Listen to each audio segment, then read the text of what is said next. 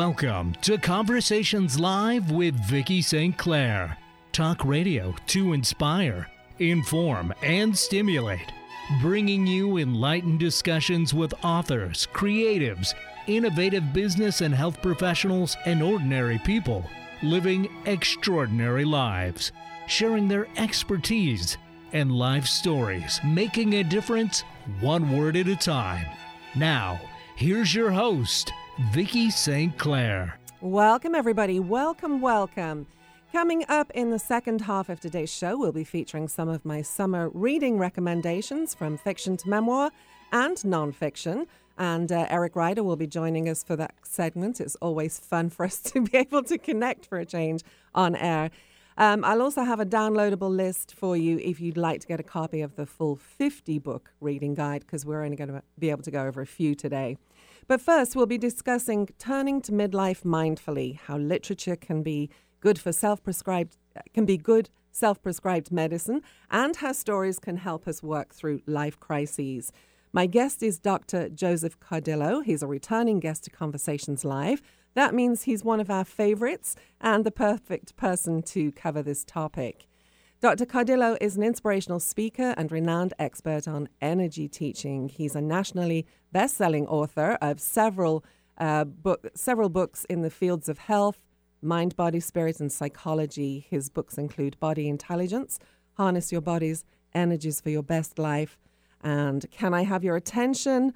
And the Body Energy Classic, Be Like Water. And in addition, he's co-written books for Harvard Health Publications. I think this is the third time he's joining us today. Dr. Joseph Cardillo, welcome. Well, thank you for having me. I love being on your show. and I love having you on the show. And I occasionally jump on Psychology Today, and I saw you'd got these great articles out on a subject I was thinking about, and I was like, perfect. and here we are. So I just want to take a few minutes, first of all, because your book, Be Like Water, we haven't discussed that. We've discussed body intelligence and some of the principles in that, which is an awesome book. But just tell us a little bit about what Be Like Water is about, because there's you have a martial, there's an influence there. Tell us what it is. Yeah, there's a big influence. I've been practicing martial arts pretty much my whole life, and so decades. When I started the whole mind-body probe, I had to start with that because it's really influenced me since my childhood. I actually, in New York, I taught martial arts for 25 years. Oh, wow. And I insisted on teaching for free. I did that because I so believe that philosophy and technique,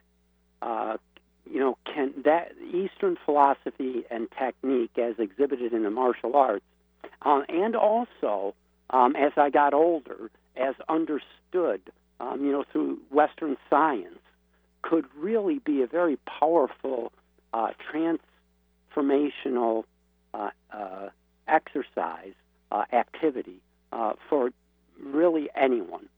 I've had colleagues teach martial arts to people in hospitals who really, are immobile. When we found ways, to teach martial arts philosophy and movement. And that it's funny that you asked me that too, because I've been thinking a lot more about it lately. There's a lot of literature coming out these days now. I wrote that book. I was writing it, 20 years ago, and completed it about 15 years ago. But there's a lot of literature now that's taken a look at how movement facilitates, ingraining, or as we say, entraining, right, information, so that we can, then rely on it triggering our automatic responses in daily life. A lot of literature on that. Right. I was just looking at some literature on depression and anxiety control, and how if you can incorporate movement with other, more cognitive techniques that it facilitates, and really that goes all the way back to the martial arts. Anyway, Yeah. I involved myself at a very young age in 5 different martial arts.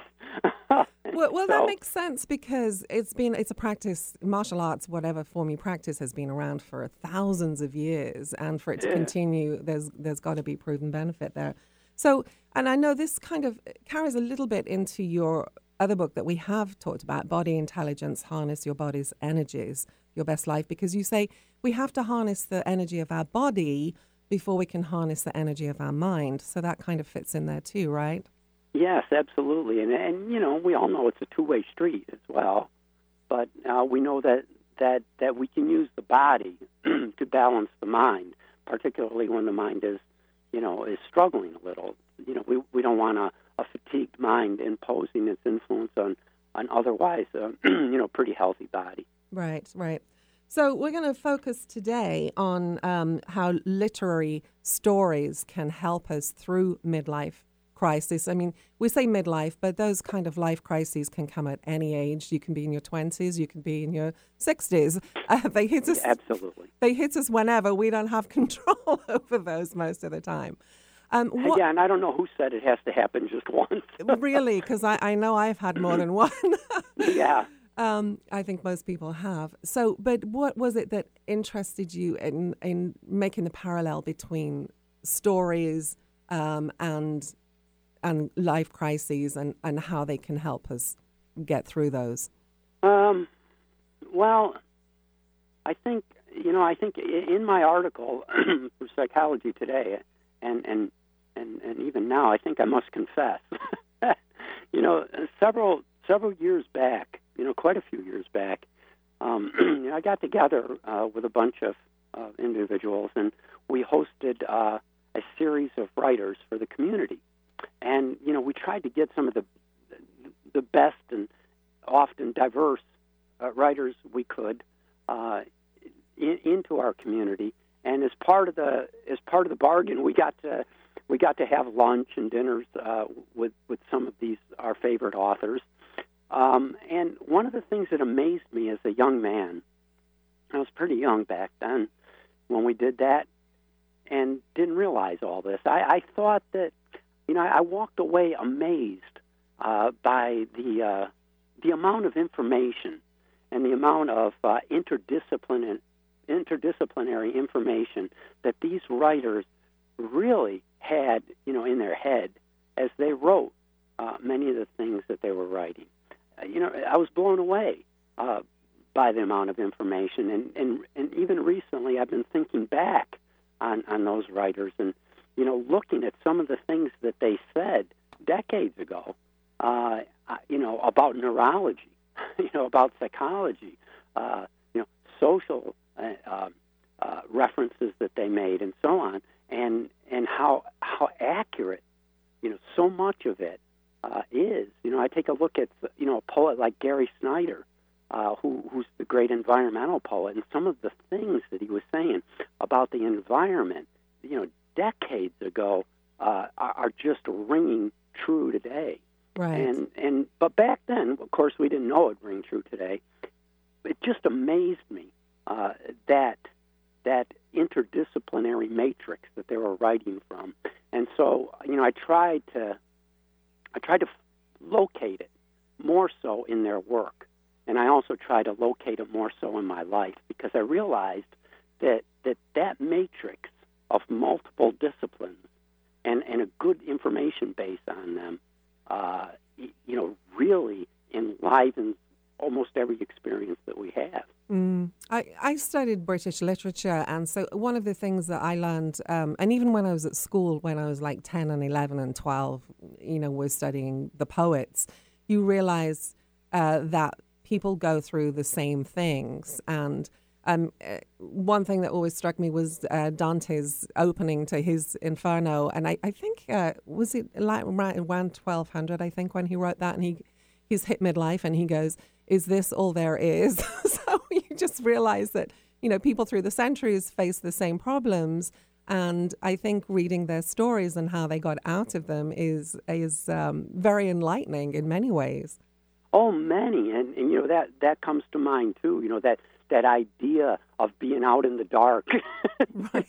And now what? Now what do we do, And, one of the writers I love so much is Joseph Campbell, the great mythologist. Yes. And one of the things that he talked about was, the creation of new myths and the continuous creation of new myths.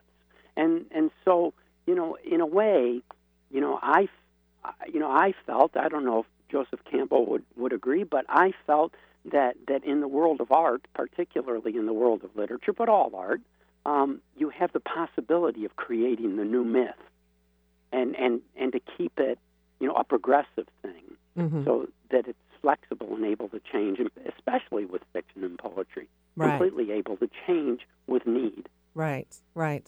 Well, we're going to take a quick break. When we come back, I'd like to look at a couple of the stories that you wrote about in these articles in Psychology Today to kind of illustrate that point, because I found it quite fascinating. That'd be great. Yeah, we're talking today with Dr. Joseph Cardillo. His book is called Body Intelligence, Harness Your Body's Energies for Your Best Life. He has a ton of work up on his website, and we'll give out his website before we leave today.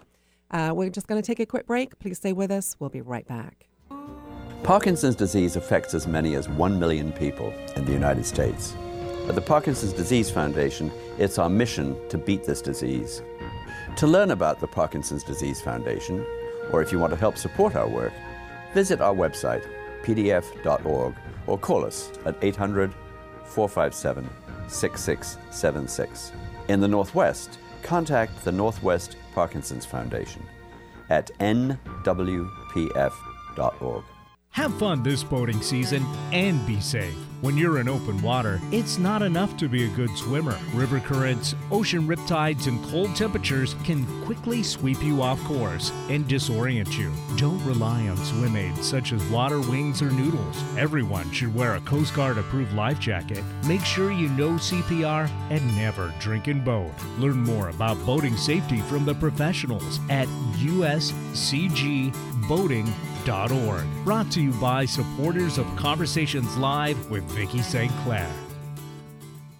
Hi, I'm your host, Smokey Colbert. Filling in for Smokey, because after 75 years of... Only you can prevent wildfires. Turns out there's much more to say. Nearly 90% of wildfires are caused by us humans being careless, dumping our used barbecue coals willy-nilly. Guess the song was wrong.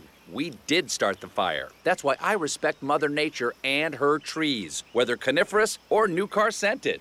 Brought to you by the U.S. Forest Service, your state forester, and the Ad Council. Coming up July 15th on Conversations Live with Vicki St. Clair, we'll take a deep dive into friendship, why some people have many friends, others just one or two, why friendships last or don't, why it's harder to develop deep friendships as you get older, and how to spot the red flags of a toxic relationship before it's too late. Tune in Mondays at noon Pacific and Fridays at 6 a.m. Find more details at conversationslive.net. Conversations Live with Vicki St. Clair. Listeners trust the show and advertisers love the audience. Learn more at conversationslive.net. Wherever you go, Alternative Talk 1150 is here for you. And welcome back, everyone. You're listening to Conversations Live with Vicki St. Clair. And my guest is Dr. Joseph Cardillo. And we're talking today about how literary stories can help us work through crises, whether they're midlife or whether it's your second midlife crisis or your third, but how they can inform us and help us work through them. And one of the stories that I liked that you wrote about in your articles in Psychology Today was one of Raymond Carver's stories. It was about a cardiologist called Mel McGuinness. I wonder if you'd share the highlights of that with us and why you pulled that one out in particular. Well, one of the reasons I pulled that one out is because he really zeroes in on midlife crisis. I mean, he really... he even has the ages that are most commonly associated with it. Mel's 45 years old. Several of the I believe at least one of the women in the story is 35. So it's right, it's right where a lot of people start to peg, the time frame in which, they believe midlife occurs. But like we said, who says it has to happen once, and, Right. and who says, right. that, you can't feel that way at 18. But anyway, I like that particular story. It's one of Carver's, I think, most read stories. And so I wanted to say a little bit about the midlife angle on that particular story. One interesting thing that caught my attention about that story is that, Mel, of course, is a cardiologist, and all through the story, I'm not going to ruin it for people so they can read it and enjoy it themselves, but all through the story, he's talking about what true love might be. And the reason he's talking about it is because he feels he hasn't experienced it yet. And as he's talking about this with his friends, around and around they go with drinks, to augment their conversation. So with that kind of paralleled for me Plato's Symposium. And in Plato's Symposium, the question would appear, and students might pass around a wine flask and discuss, a topic like love. What is love? And in fact, there was a symposium on love, and by the end of the symposium, they realized through question and answer that the highest form of love had to be something that goes beyond the physical, some significance that goes beyond the physical, and so they used the term spiritual, not as a denominational term, but as something metaphysical that we can experience. Right. And that's what Mel was missing, was that. The interesting thing is that in that particular story, he doesn't realize that entirely, but we, the readers, do. And so there's an interesting juxtaposition. So we're looking at his sad situation in a way, and it's comical too. The story's kind of like a tragic comedy. But we're looking at his sad situation, and we're saying, I'm not going to let that happen to me. Right, right. And one of the interesting things I took away was that he wanted to put more armor around himself, you say, so that no one can get to him. But that also put a wall between himself and his solution. Yeah. He didn't realize, and so we could put so much psychology into this if we wanted to. But even if we didn't want to, if we just wanted to look at it as pure story, he realized. Well, he didn't realize, but the audience, the readers realize that the very things that he's doing are kind of working against what he's trying to accomplish. Mm. And in a way, I guess that, going back to your original question, I believe that is what was my impetus in writing these articles, because I think we all go through this, and I think we go through it. I really believe that it's not a one-time thing. At different phases of our lives, we stop and question and say, what is it that I'm doing? Am I doing the right thing? And we're aware of, we're aware of time, right. And really what we have left. And that's really part of being mindful, right? Because we can go through just blindly and not question anything. Yeah, and so much, one of the things, I'm actually working on a new book, and part of the material of my new book deals with just how automatic and autopilot our lives really are. Yeah. And that's not necessarily a bad thing. I mean, if we've perfected something, maybe it's a good thing we put it on autopilot. We do it, lovely all the time, and don't have to think about it. So it can be a good thing, but it can also be pretty detrimental because we make some very big, we make some huge life decisions on autopilot. And, you're wondering, who's thinking that through? and that's the way it is with Mel. He's so reactive, Right. and you can see he's not thinking much through. So even as a cardiologist. Right. Well, he's probably really busy as well, so he doesn't have a great deal of time. You do talk about, how busy we need to take that time for ourselves. Yeah. And we should say, I don't think I mentioned it in the beginning, that story is called What We Talk About When We Talk About Love. It's by Raymond Carver. And of course, by reading his story, we can be more intentional and focused on our own situations. Yeah. So one of the other stories you write about, and I love this too because it has a lot of different layers to it, is one of Steinbeck's stories, and that's the story. It's a short story. It's called The Chrysanthemums, and it's about a 35-year-old Elisa Allen's life. She's the protagonist in the story, and she's stuck. She's stuck. I think this is a situation many people find themselves in, and they just don't know how to get out, whether it's a work situation, a marriage situation, a life situation.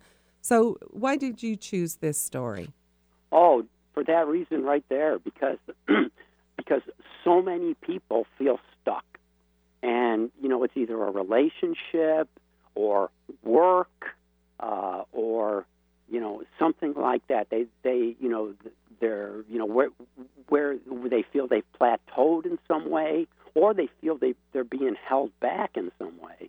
And so many people are experiencing that it's amazing. Last time I looked at it, about just over 80% of people, felt disengaged at work. I did my own study on that and found that about 82% of people felt that their most profound talents were completely unknown at work. And so, here I am going and doing something on a daily basis, and people don't even know what I'm about. And I think that there are plenty of us who feel that way. Right. That's why I picked that one. Right. And there's also a gender issue in there as well because of the time period. But, we're still seeing some of that happen today. But it's so multi-layered, that story. I thought it was very powerful. And she... we don't want to give away the ending in case people want to read No, that. but you're right. There was a wonderful gender issue in that story. From the beginning, she's kind of outnumbered. From the beginning, I think there's like 4 men over here and one woman over here, and she's kind of outnumbered. Yet she's got more passion to do what she's doing than any of them. Right. and then the story ensues. Right. So tell us about a time when you've got stuck, if you would, Dr. Joe, and when and how you've worked through that yourself. Because even though you do this for a living, you face the same problems we all do. Oh yeah, of course. When I was an undergraduate and got out of school, I finished my bachelor's degree. And I landed, a job. It wasn't in anything that I approved of nor liked. It was just something to keep me going, and able to take care of myself, on my own. And so, probably, I want to think back to that. Probably I was in that job for the better part of a year and a half, anyway.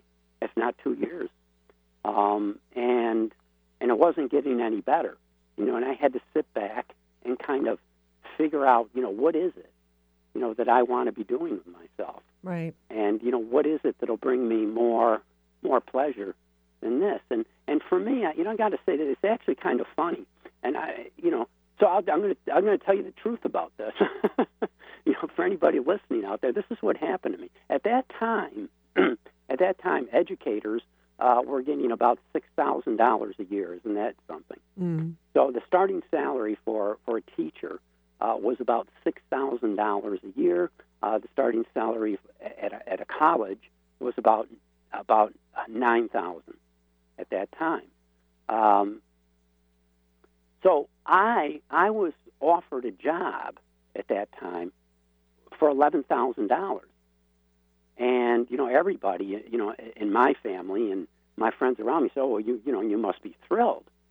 But I got the job. It had nothing at all to do with, with anything I'd studied. Had nothing to do with the only part of the job that I enjoyed, and the reason I got the job was because I was good at mathematics. Right. And so I got the job of designing steel roofs for buildings. Oh, wow. So I was working. Doesn't that blow your mind? It does. I worked designing steel roofs for a building for a steel manufacturer. Wow. I love telling that story because nobody would believe it. Right. Well, but it was because I was good at math. It had nothing to do at all with what I had studied. I quit after about a year of making pretty good money for the time. Remember, college professors at the time were making $9,000, right. And high school teachers about that. So I quit, and now what? Right. So it's a fascinating story, and it just shows that we don't have to be stuck. We don't have to be stuck. And I really enjoyed talking with you about these stories. School, and got a job for $2,000 less. Yeah. But I was happy. Yeah, that makes a big difference. And then the rest of my life ensued from that, because it grew out of that in the right direction. Right. It grew out of happiness and joy with what you're doing, and in some sense of authenticity, a little. I don't want to sit here and say, oh, I was, some sense. Right. Well, that's what we're striving for. We're all a work in progress, right? Yeah. Well, I really appreciate you joining us today. I want to encourage listeners to check out your book, Body Intelligence, Harness Your Body's Energies for Your Best Life. You can find out much more about Dr. Joe at his website, which is joecardillo.com. Links to all the articles that and some of them that we talked about today are up there, and also Psychology Today. And I have to just share the poem that made a huge difference in my life was when I went back to school when I was, my late 30s, and I was studying Brit Lit. And I read Emily Dickinson's poem when I was going to school pretty much full-time, working full-time as a senior manager, and had no free time. And her poem was, because I could not stop for death, it kindly stopped for me. Ah, yeah. That made a big impact for me, and I periodically will read it just to remind myself. But I thank you so much for being with us today. It was a pleasure talking with you again. Thank you so much. It's always such a lively discussion. Thank you. All right, we're going to take a very quick break. When we come back, we'll be looking at our summer reading list, and I also have a couple of books to give away. So please stay with us. You're listening to Conversations Live with Vicki St. Clair. Let's see if I guess that this just isn't working. Knowing you have a great idea for a book is one thing, writing it another. So what's stopping you? Maybe you can't find time. Maybe you don't know where to begin. Maybe you wrote a couple of chapters, then disappeared down a rabbit hole. Or maybe you'd rather someone else write it for you. Partnering with the right coach or ghostwriter can make all the difference between talking about your book and finishing your book. As an award-winning writer and strategic consultant, Vicki St. Clair's storytelling credits span from business, health, self-help, and memoir to New York Times and USA Today best-selling anthologies. Vicki partners with people just like you at the exact level you need, whether you need a little encouragement, editorial guidance, or full-blown ghostwriting and consulting services. If you're serious about telling the story you know is inside you, stop procrastinating. Let's get your story down on paper. Contact Vicki today. Email Vicki at VickiSt.Clair.com or call 1-800-495-7617. See more about Vicki and her work at VickiSt.Clair.com. Oh, yeah, that could work. My mother was very familiar with her neighborhood, but one day she stopped at the stop sign and she wasn't even really sure where she was at. When something feels different, it could be Alzheimer's. Now is the time to talk. A message from the Alzheimer's Association and the Ad Council. This is Martha Norwalk, every Sunday morning beginning at 9 a.m. Thanks in part to Darcy Pariso, animal communicator, medium, and Reiki master, we cover the world of animals. This Sunday, July 14th, it's Best Sunday with Dr. Nels Rasmussen and his sister Linda Rasmussen in the studio. Together, they can help you or your animal friends with emotional, behavioral, or physical problems, so plan to call in for your free remote treatment on Martha Norwalk's Animal World, Sunday morning, 9 a.m. to noon, right here on Alternative Talk, AM 1150. Do something different with your spare time. Give baby animals at Paws a fresh start. With the assistance of caring volunteers, Paws helps hundreds of orphaned and sick kittens and puppies each year. Join us and save lives. Become a Paws foster care volunteer. For more information, visit paws.org or 425-787-2500. paws.org or 425-787-2500. Conversations Live with Vicki St. Clair. Live well and live strong. Reach her great audience and advertise. Learn more at conversationslive.net. Conversation you won't find on the rest of the dial. Alternative Talk 1150. And welcome back, everyone. You're listening to Conversations Live with Vicki St. Clair. And today we're bringing you part of our summer reading list. I have 50 books total, but we're just going to share a few with you today, time permitting. I was going to bring it a couple of weeks ago, but I ended up having laryngitis. I woke up with absolutely no voice, and so we had to put it off. So Eric Ryder is joining us today. We get to goof around for a bit for the next... Good afternoon. Hello. We get to goof around for a bit, which is nice because we never get a chance to really talk very much. True, yeah. So I'm going to let you kick off if you want. So we've got a list of books each here, and we're just going to run through them. And I have a couple of books to give away as well. So sure, we'll and these are great for reading on the beach this summer. That's the kind of the concept that we're looking at here. Well, yeah, and some of them are a bit heavier than others, but not everybody likes a light beach read. Sure. It doesn't have to be on the beach, of course. Exactly. Wherever you like to do your reading. Now, I should say that not all of them are brand new books, but Good. Most of them are, but not all, because there are some that, you just like one of these I just suddenly came across. This has been out for a little while. But yeah, I'll let you in on a secret. I very, very rarely read a brand new book. It usually takes, a little bit of time from when the book gets on my radar before I finally get around to reading it. It becomes a classic before you get to it. Sometimes, sadly, yes. So, books that are a few years old are right up my alley. But this is a new book that I want to talk about right now. It's called City of Girls. It's by Elizabeth Gilbert, who you pointed out wrote the best-selling book Eat, Pray, Love. Is that correct? That's correct. Yeah. Well, this one sounds interesting. Vivian Morris looks back on her unconventional life in New York City beginning in the 1940s when she was sent to live with her Aunt Peg above a small theater and kicking off her free-spirited life of pleasure, love, and friendship. That could have been a title like Eat, Pray, Love, Pleasure, Love, and Friendship.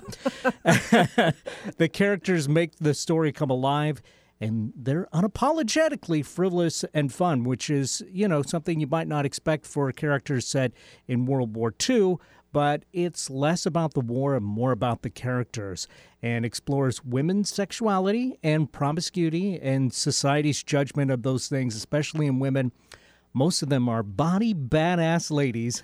I didn't write that. In an era when ladies weren't generally badass or body.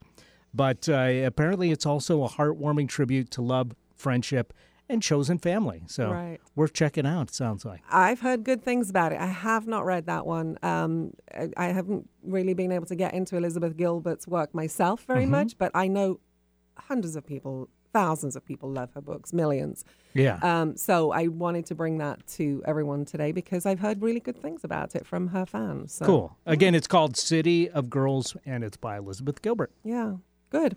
So the book that I'm going to kick off with is not a new book. It came out in October. I think it was about October 2018. Yeah, it came out in hardback, and it's by Susan Orlean, another great writer here, and she wrote the Orchid Thief, which was made into an award-winning movie I've forgotten the name of it now. What was it? Adaption or something. It was about a music guy.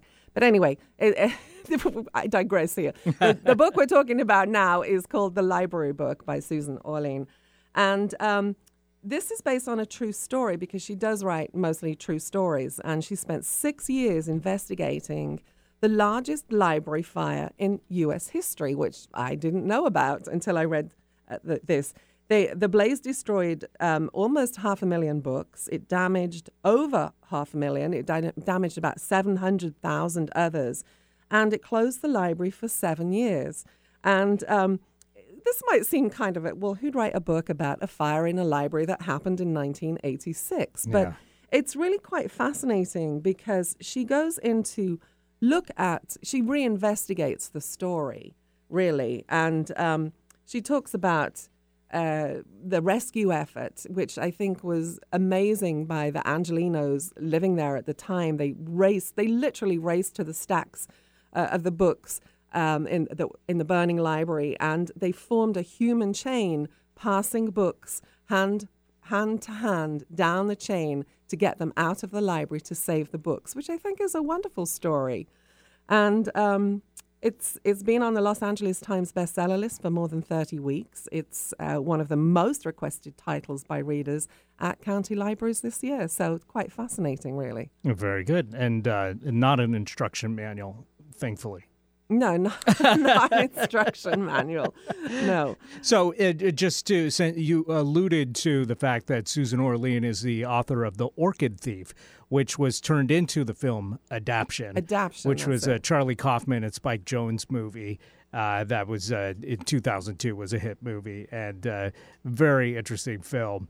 And actually, now that you reminded me of it, I kind of want to go back and check out The Orchid Thief because it was really interesting how they adapted that. It was if you haven't seen that movie, I won't spoil it. It's very interesting how they adapted it because, from book to screen doesn't always come. I was like, what? When I first watched it. Exactly. What? Are we talking about the same book here? Yeah. But, so anyway. I think I'm going to have to go back and investigate both of those again. Yeah. Anyway, that was The Library Book by Susan Orlean. Fantastic. So let's talk about The Bride Test now by Helen Hoang. And this is her second book. It follows the story of Kai Deep, a man who doesn't think he's capable of having feelings. He's still unconvinced when his family tries to assure him that his autism makes him process his emotions differently. And the story evolves as his mom sets out to find him the perfect bride in Vietnam. Yeah, interesting story because there's a cultural aspect to it and also the autism aspect to it. Mm-hmm. And I've noticed, and we've actually had a few authors on the show who've had characters in their books with autism. It's coming to the forefront, and I think it's important that characters like that are included in books. So I've never read her. I didn't read her other work. She's only got one other book, I think, out before this one. But, this is her second book. Interesting. Again, it's called The Bride Test. The Bride Test. Yep. And I want to do this, and then I'll give away a book and we'll go to break. So this is by the winner of the Nobel Prize in Literature, Toni Morrison. She's got a huge, huge following. And this book is called The Source of Self-Regard. And it's a series, it's a collection of essays, speeches, and meditations on culture, art, social justice that spans 4 decades. It includes her 1993 Nobel lecture, her bittersweet James Baldwin eulogy. She comments on, gives commentary on Martin Luther King's speeches, and then there are also works of her own that many aren't familiar with. So I thought that was kind of an interesting book to pick. And as I said, she's the winner of the Nobel Prize in Literature, Toni Morrison. The book is called The Source of Self-Regard. And so I think this is the kind of book that I'd take to the beach because I do have a short attention span on the beach. And so it's shorter stories, it's shorter meditations. You don't have to get interrupted and you can just pick it up and carry on. And I want to give away a book. Let's do this because it's kind of different. It's called Fearless Success. And it's actually more of a business book. This is a business book. But the reason I picked this, we had it on our shelves, sent to us. It's by John Foley. He's a former lead solo pilot of the Blue Angels. And so I thought that was kind of interesting. Who, of course, fly right past our studio every year. Yes, and I thought it was timely because they've been practicing. I've been hearing fighter planes all weekend over my house down south. Well, that was for the air show for the 4th of July down in Tacoma. Yeah. Right, but I heard them after that. Yeah, me too. I was like, okay. I think some of them were going home after a long weekend. Either weekend. we've gone to war or they're still practicing. Fingers crossed it was just for the air show. But anyway, I thought this was timely because it is a good book. We didn't cover it on the show because we can only get so much in. But he talks, it's well thought out, and he talks a lot about, who could be more focused than somebody who's flying in the Blue Angels team, right? Can you imagine the kind of focus? Yeah, if you're not focused, in big trouble. Yeah, and he writes in here, focus separates the professional from the all-pro and the all-pro from the Hall of Famer. So some good information in there. It is more of a business kind of book. His tag is, are you ready to take your individual and team performance to the highest level? It's time to enter the high-performance zone. And the book is called Fearless Success. And John Foley is the name. And we have this to give away. If you'd like to join if you'd like to participate in that, I'm going to give you the email address and the phone number, and I will pick names at the end of the day, throw them into a hat, literally. And I have a straw hat in my studio. I'll throw them in there, and we'll pick a name, and whoever's name comes out of the hat will win.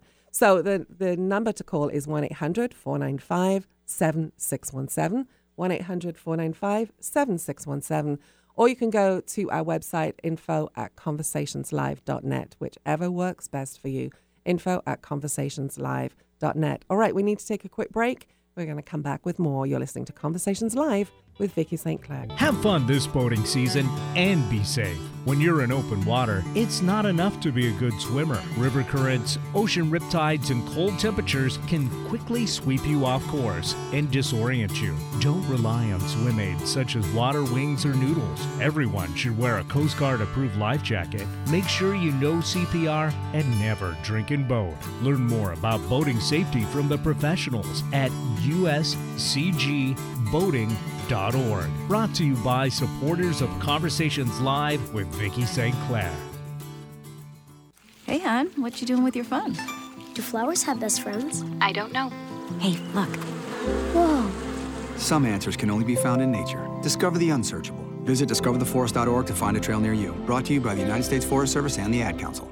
Coming up July 15th on Conversations Live with Vicki St. Clair, we'll take a deep dive into friendship, why some people have many friends, others just one or two, why friendships last or don't, why it's harder to develop deep friendships as you get older, and how to spot the red flags of a toxic relationship before it's too late. Tune in Mondays at noon Pacific and Fridays at 6 a.m. Find more details at conversationslive.net.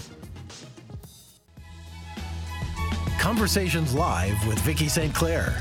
Ordinary people leading extraordinary lives. Advertise. Learn more at conversationslive.net.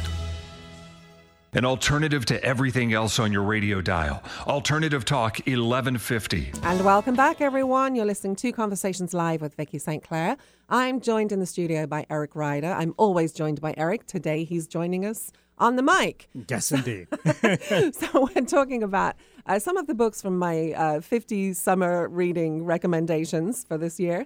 And they're very, very diverse. And I just picked out a handful here because we only have so much time to go through them. If you'd like a copy, I have a digital download for you that I can email. And you can just email me at info@conversationslive.net if you'd like a copy of that. All right, so you go ahead next. Save my voice. Yeah, it's croaking again. Well, right before the break, you mentioned a book that you recommended for reading on the beach because it was full of short entries, so you could kind of, pause and come back to it without losing the overall thread of the book. That was said much more eloquently than I said, but you've had time to practice. Well, I was just going to recommend another one of those. Not on the list today, but when you mentioned to me we'd be doing the book list, I was thinking about what books did I really enjoy recently. And this one, as I say, I'm always late into the game. This one came out in 2015, but it's still just a really fun book and perfect for beach reading or anything where you want to read, some short entries and enjoy those and then come back to it whenever you want.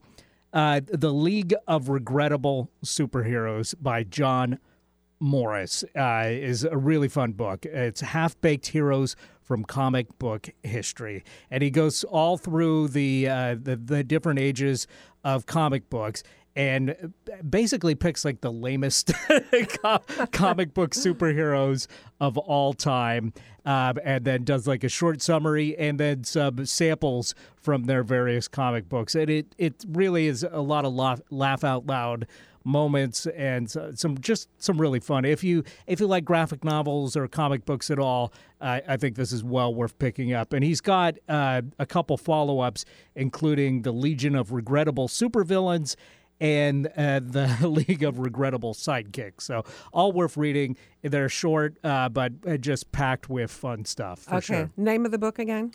It's called The League of Regrettable Superheroes, Half-Baked Heroes from Comic Book History by John Morris. The title is a mouthful, but it's well worth picking up. All right. So I'm going to give away 3 more books here, and one to each person. We can do that because I've got 3. Depends how the calls come in, right? But they're for children, and this is why I wanted to do this, because as a kid, my parents always took us to the Midland Educational Center in Birmingham City, where I grew up, and we picked out our library for the summer, which I used to love as a child. And so there's stories about animals, and there's a story. It's not just nonfiction. I mean, there's story behind it, is what I'm trying to say. And I have to pick out this one first. My sister is going to kill me. It's called Karen's Heart. And I say that because my sister's name is Karen. And she is obsessed. She's been obsessed with monkeys of any kind, chimpanzees, whatever, since she was a child. When she was a kid, she used to beg my parents, please buy me a monkey. And in this book, the monkey is called Karen. It looks like an orangutan. This is an orangutan, right? Yeah. But there's different pictures in here as we go through. This one is an orangutan. It's so, look at how adorable. And her name is Karen. Oh, what She's a cute just monkey. gorgeous. But anyway, I have 3 of these books to give away. One is Karen's Heart about the orangutan, and very quickly I'm going to run through these. One is Fabulous Floyd. It's the story of a flamingo who never gave up. And it is, this one is Ruxa and Raina. It's the story of a cheetah and a dog. It's the true story of friendship and miracles. So if you would like either of those books, then you can reach us at info@conversationslive.net or 1-800-495-7617, 1-800-495-7617. Leave your name and which book you're interested in, and we'll do a straw hat drawing at the end of the day. And by the way, we're using the colloquial version of monkey. We know that an orangutan is an ape, so no need to write it. Right. So my sister is really obsessed with chimps, but any kind of baby ape or whatever. They're all adorable. See, there's one here that looks more. I thought that was a monkey, but I can tell now it's an orangutan. Yeah.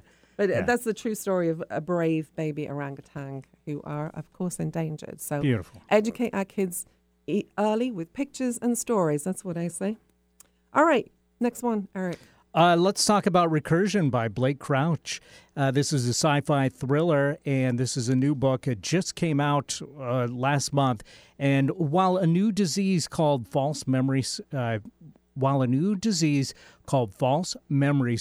syndrome, which causes people to remember things that never happened in whole lives they never lived, is spreading throughout the country, Barry Sutton investigates the death of a woman possibly afflicted with this illness, which leads him to a neuroscientist. She's developing a technology involving memory that could have sinister consequences. Blake Crouch is known for writing incredibly human takes on sci-fi that make you consider a big life question. In Recursion's case, the question is, what is memory? So interesting. Yeah. And I read in there, there's a note there that the neuroscientists actually planted false memories in a mouse, was it? Yeah, in the brain of a mouse. Yeah, it's he lists in the acknowledgments, apparently, 2 MIT neuroscientists that implanted the false memory in the brain of a mouse. And now consider that for a minute, especially after you read the book. Yeah, it makes you wonder. All right, this one is kind of a weird one. You're probably thinking, Vicki, do I really want to read that on the beach? Why did I pull it? Well, remember, I have a list Depends what's on the cover. I have a list of 50 books, okay? Yes. This is just one of them. And the reason I picked it is because I don't understand the fascination myself. I come from England, but it seems people have been obsessed for 130 years with the stories of Jack the Ripper. And this particular book it's written by Hallie Rubenhold, and it's not about Jack the Ripper. It's about the women who were killed by Jack the Ripper. And she wrote this book. It's called The Untold Lives of the Women Killed by Jack the Ripper. And she doesn't focus on any of the gruesome slayings. Right. So, yes, don't worry about that. She doesn't focus on that. She really wanted to bring forward the names of these women because they're always, and it's true, they're always marginalized as women of the night, which is what they were called back then, right? And their names are Mary Ann Polly Nichols, Annie Chapman, Elizabeth Stride, Catherine Eddowes, and Mary Jane Kelly. She wanted to bring them into the light. She wanted to recreate their stories and basically tell some of what was their life like and give them back their dignity. So again, the Untold Lives of the Women Killed by Jack the Ripper.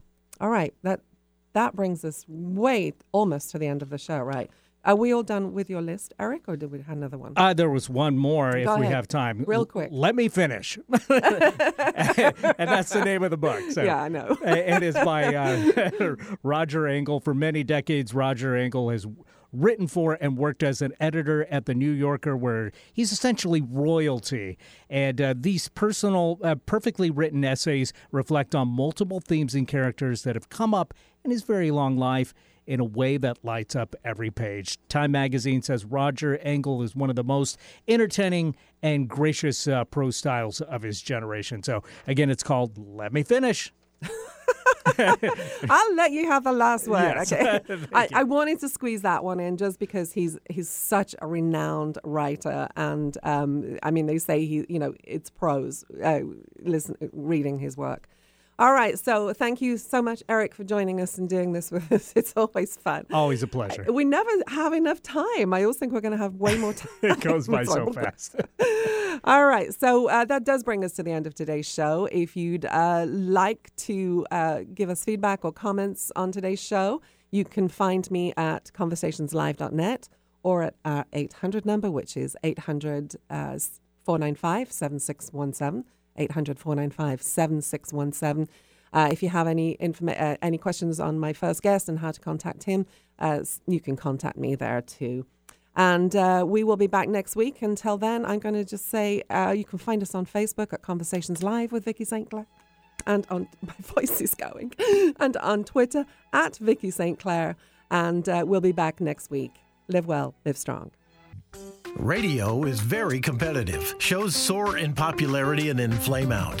Sometimes, however, a real connection is made with an audience, and success blooms year after year. For over a decade, Conversations Live with Vicki St. Clair has built a loyal following thanks to inspiring and stimulating conversation. Longevity, loyalty, exclusivity. Smart advertisers seek it out. With Vicki's valuable audience, the search is over. Discover the affordable, effective ways to advertise your business. Log on to conversationslive.net. That's conversationslive.net today.